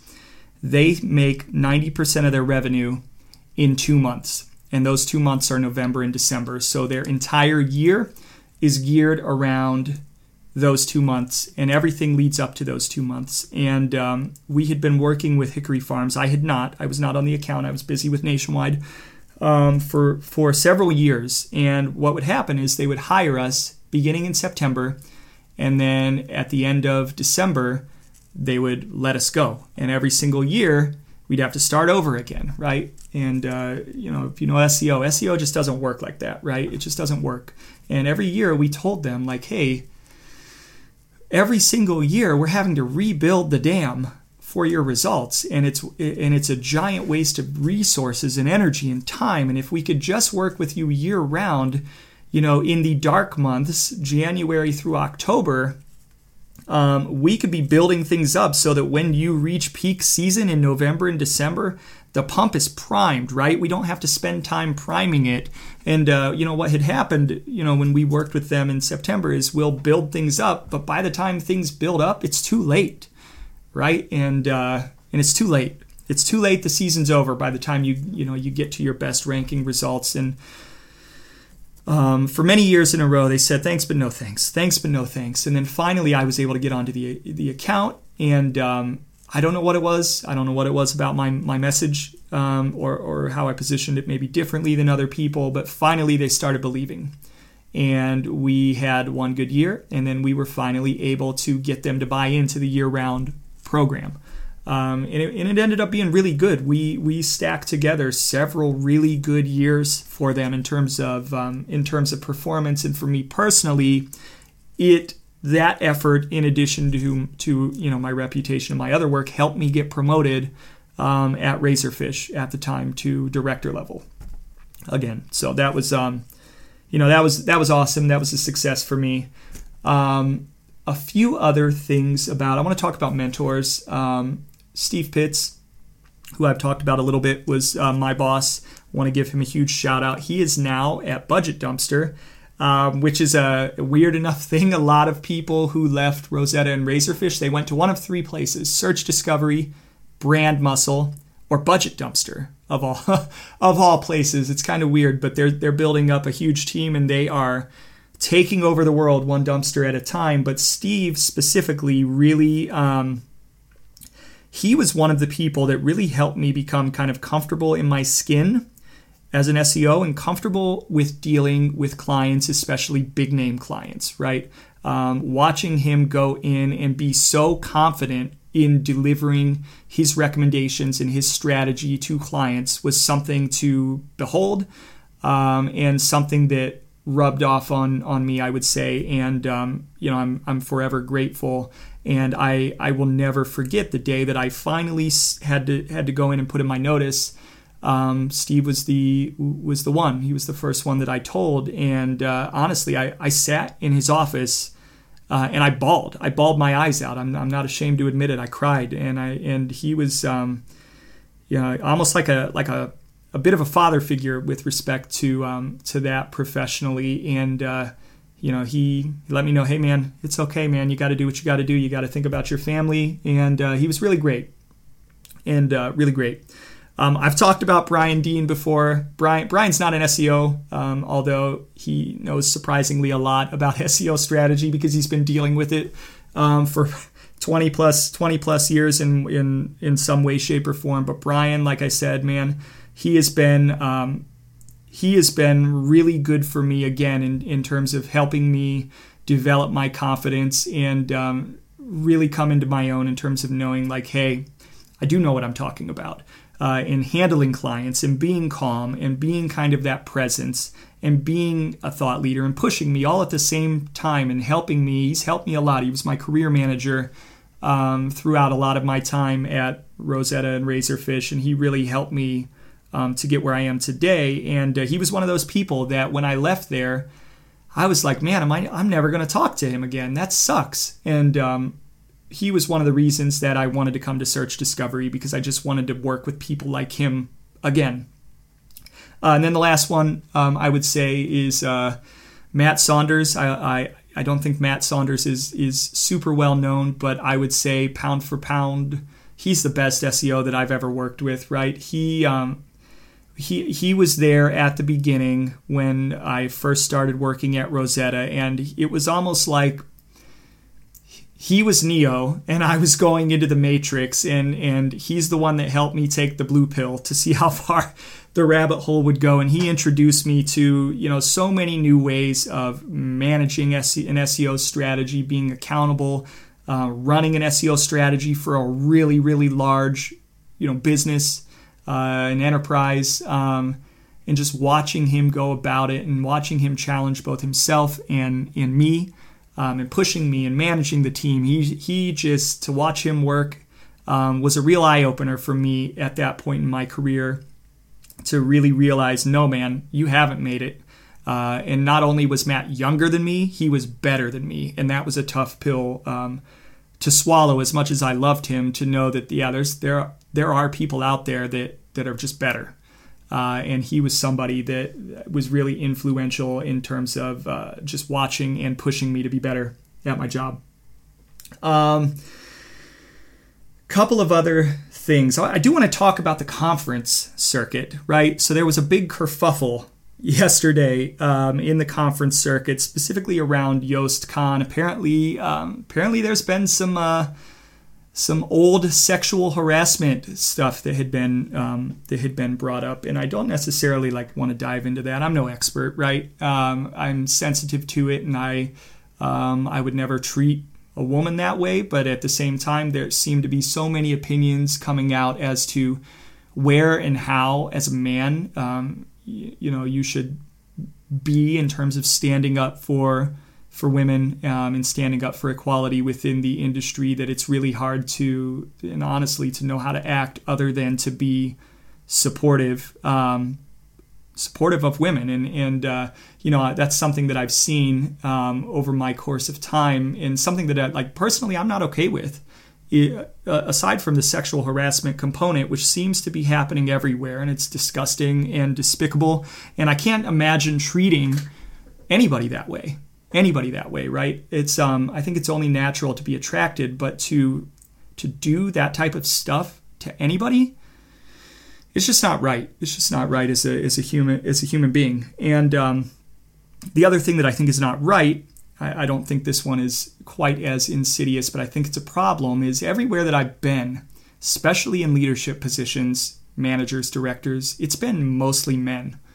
Mostly men. In fact, I only remember a handful of women being in a leadership position, and for me, like that's just wrong, right? And I think it's been really nice to see, more women kind of speaking out and saying, no, this is not okay. And women are just as smart as men, and not only that, in many cases, because of the different way that they think about things, just by being a woman, they're better, and they think about they think about people, and they think about things in a much different way sometimes than men. And at minimum, there should be more women in leadership positions within SEO, at minimum. And I'm glad to see that rising, but I think we still have a ways to go. And I'm not saying go balance out the ratio just for the sake of hiring women, right? People have to earn it. But at the same time, I strongly believe that there are probably women who are in lower positions that have earned it, that are just not in the higher position because they're a woman, right? So that's stupid. So I honestly would like to see more diversity within leadership in SEO. And that brings me to conferences.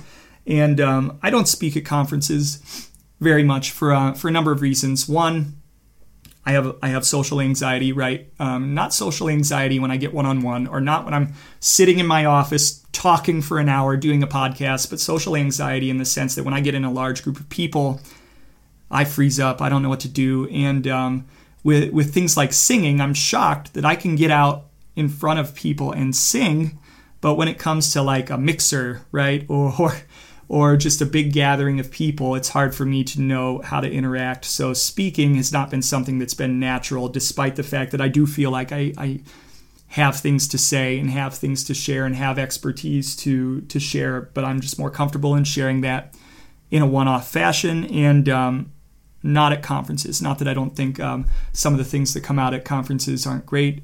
Certainly there's some amazing people that speak, and there's some amazing thought leadership that comes out. But the other thing about conferences is, I have some pet peeves, and I think sometimes what comes out of what I'll call the conference circuit is a little bit like theoretical physics versus being an engineer. And what I mean by that is not everything, but some of the stuff you hear at conferences is very pie in the sky and hard for me, at least me, to relate to. And I know that, and I don't want to speak for the entire conference circuit as far as SEOs go, but for me, I've had a bad experience with a few people that are well known on the conference circuit. And not a bad experience in the sense of like they did something directly wrong to me, but a bad experience in that they were people that were giving other people advice and speaking regularly. And honestly, one that I'm thinking of now was in a position of great power and authority and respect. And I've heard so many stories about that person walking around like a freaking rock star at these conferences. But when I worked with them on certain accounts, and they were actually forced to do actual work with actual clients, they were clueless, just as clueless as the most junior resource. And it just, the couple of times that this has happened with the people that it's happened with has just made me really kind of shy away from the SEO conference industry for that very reason alone, because there are times when I just, whether it's right or not, have doubts with some of the people in terms of when push comes to shove, can they do the actual work that they talk about theoretically?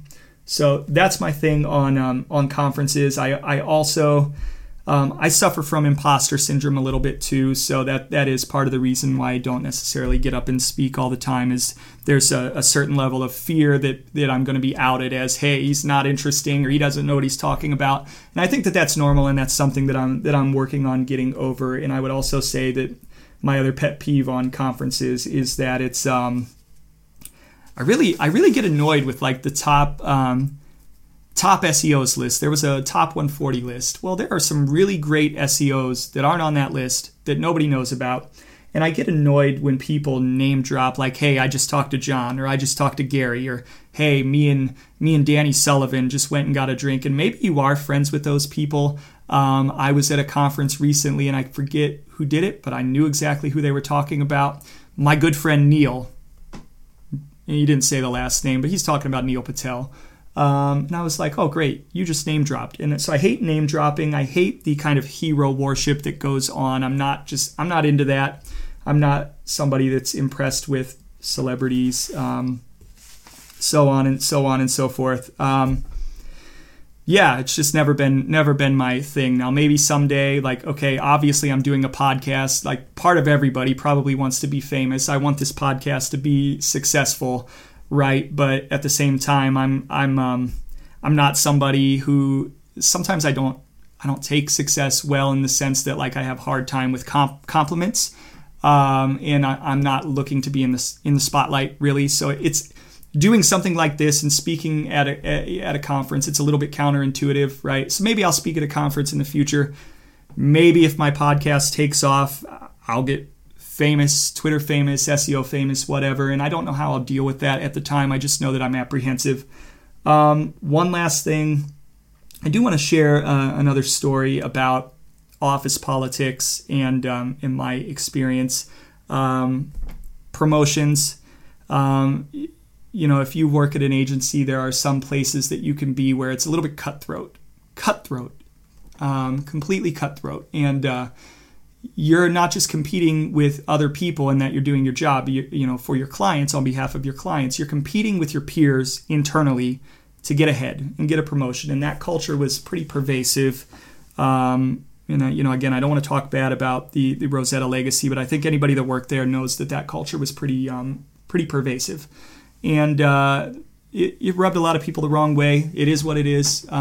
Eventually I got promoted, but I did have one promotion story for me that it didn't work out so well, and I learned a lot from it. But, I was in a situation where I was doing a lot of the work, but I wasn't, because I was in Columbus and not in Cleveland, directly with the team. I wasn't in a position to let everybody know that I was doing a lot of the work. And I saw somebody, and I love this person, but somebody was promoted ahead of me when I felt like I should have been the one to get the promotion.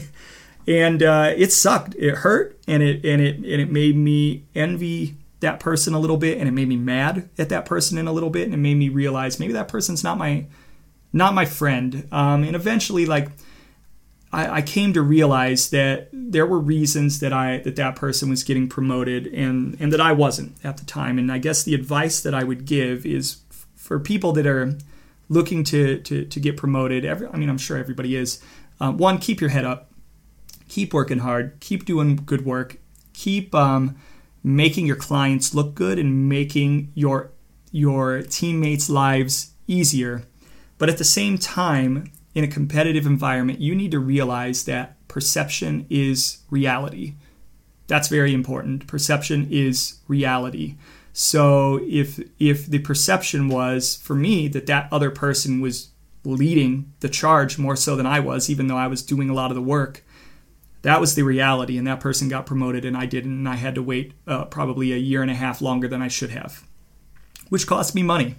Cost me prestige, so on and so forth, and it sucked. And some of the reasons given to me at the time sucked. And it was, kind of making up reasons to not promote me. And it all I could say is it sucked. And, I fought through it and eventually got promoted. But what I would say, again, is you've got to persevere, but you do have to realize what the environment is going to be like and what people are thinking around you if you want to get promoted, right? And you have to show that you're working at the next level, right? Working at the next level before you can actually get promoted, which is kind of weird, right? Kind of weird that you already have to be working at the next level. Favorite SEO tactic. I want to kind of close this thing out because I'm running longer than any episode that I've ever done. Favorite SEO tactic is, I've been branded as a technical SEO, but I effing love content. And I think most people get content wrong, so I'll say the content audit. And the reason I think most people get content wrong is because there's a process, right, that people go through. And I don't think people are as strategic as they think they are with content. And many people have this idea that SEO can happen at the end of the process, right? So you maybe do your keyword research. A lot of times you don't. You have no idea. You just create this piece of content, and then you take it to your SEO, and they sprinkle their magic fairy dust on it, and it's magically going to rank. Well, no, not how SEO works. The real magic is in the research at the front of the process that informs the article, that says, hey, here are all the things that you could talk about. Here's what you should talk about. Here's what your customers are talking about. Here's in what volume. And by the way, people forget when they're trying to write a piece of content and trying to rank it, nobody looks at the search results. Nobody looks at the search results. And it's always like this big eye opener, like, oh my gosh, I have to look at that. I can't just develop a piece of content. Google is giving you the answer to what type of a piece of content to write. They're giving you the answer. The sites that are showing up prominently are the answer. That's the answer to the test. And what you need to do if you're trying to beat them is you need to go and figure out what they've done. You need to figure out, if you're trying to rank for topic X, how are other articles approaching it? Go look at their pages. Go look at how much content they have in terms of things like word count. Look at their titles, look at their meta, look at their on-page content. What subtopics are they hitting on? What types of digital media and assets are they pulling in? How much depth are they covering? On a topic, and with what expertise? What are they doing? Basically, reverse engineering what every one of the sites that is ranking well is doing, and taking that information and using it to your advantage to, at minimum, be on par with what they're doing. And then once you're on par, mind that you shouldn't copy their content, but once you're on par with what they're doing and taking a similar approach, then taking it a little bit farther and putting your unique spin on it, and your unique value proposition. And that, for me, has been incredibly, incredibly successful at driving rankings and driving traffic. Favorite SEO tools? I've said it before, and I'll say it again, right? Ahrefs is my favorite SEO tool. And I hope to someday have Tim Sulo on, and maybe he'll remember this story and maybe he won't. But Ahrefs wasn't always as good as it is today.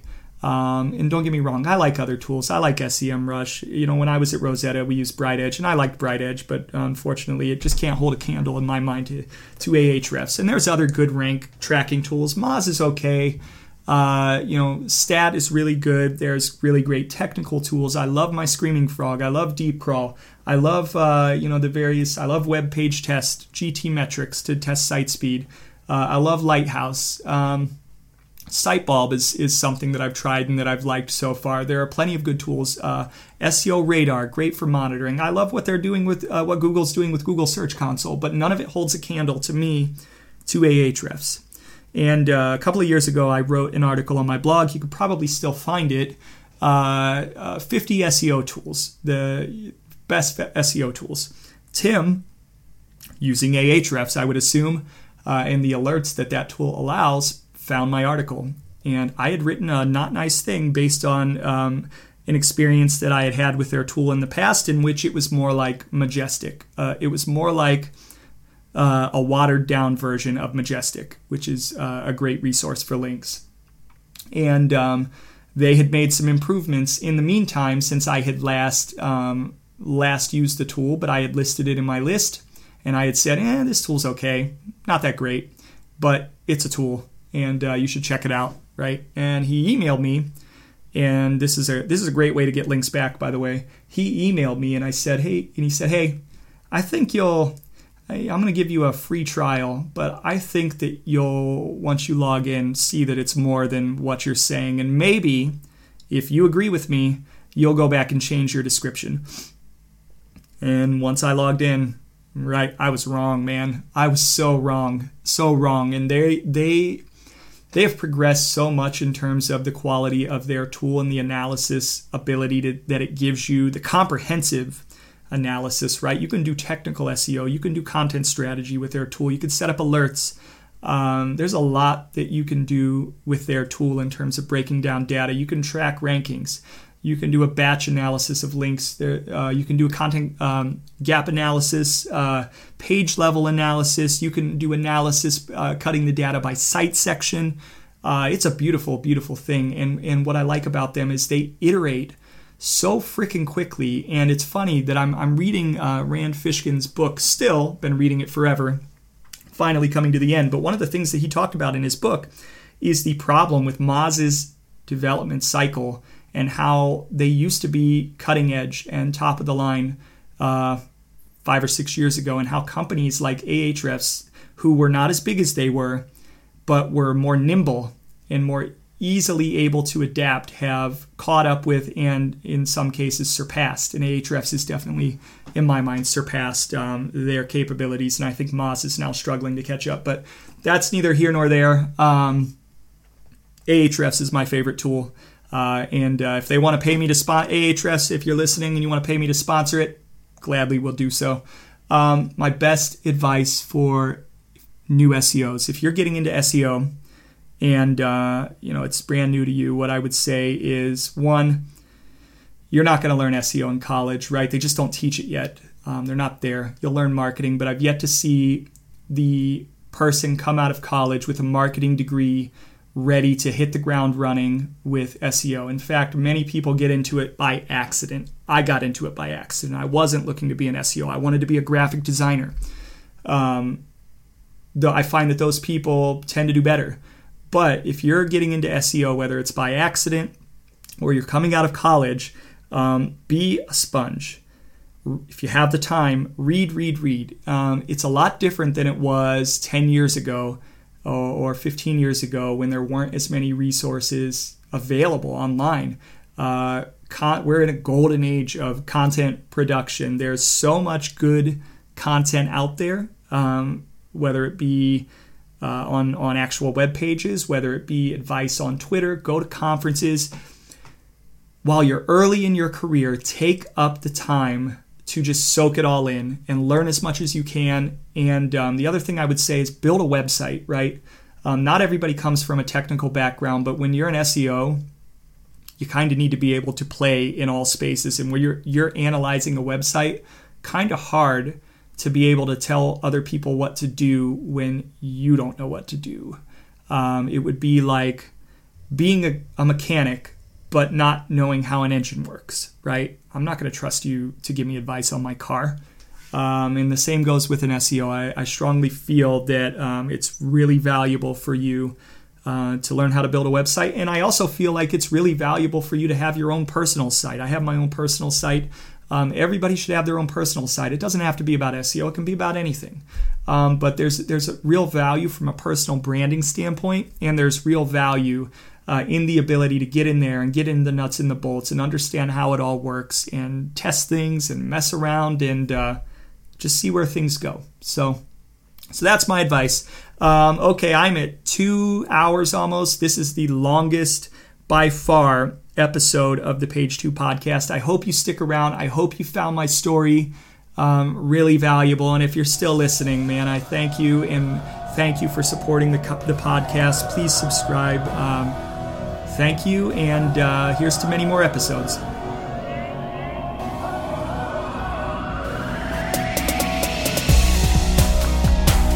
Thank you so much for listening to the Page 2 podcast. If you like this podcast, you can listen and rate it on a number of platforms, including Anchor.fm, Spotify, Google Podcasts, Apple Podcasts, Radio Public, Applecast, Stitcher, Breaker, Castbox, and more. If you wish to support the growth of this podcast, please visit my website at jacobstoops.com/page2podcast or Anchor.fm/page2 podcast to make a donation. Would be greatly appreciated. If you're an SEO who would like to be interviewed, I'd love to have you. Simply send me an email at jake.stoops@gmail.com and we'll absolutely set something up.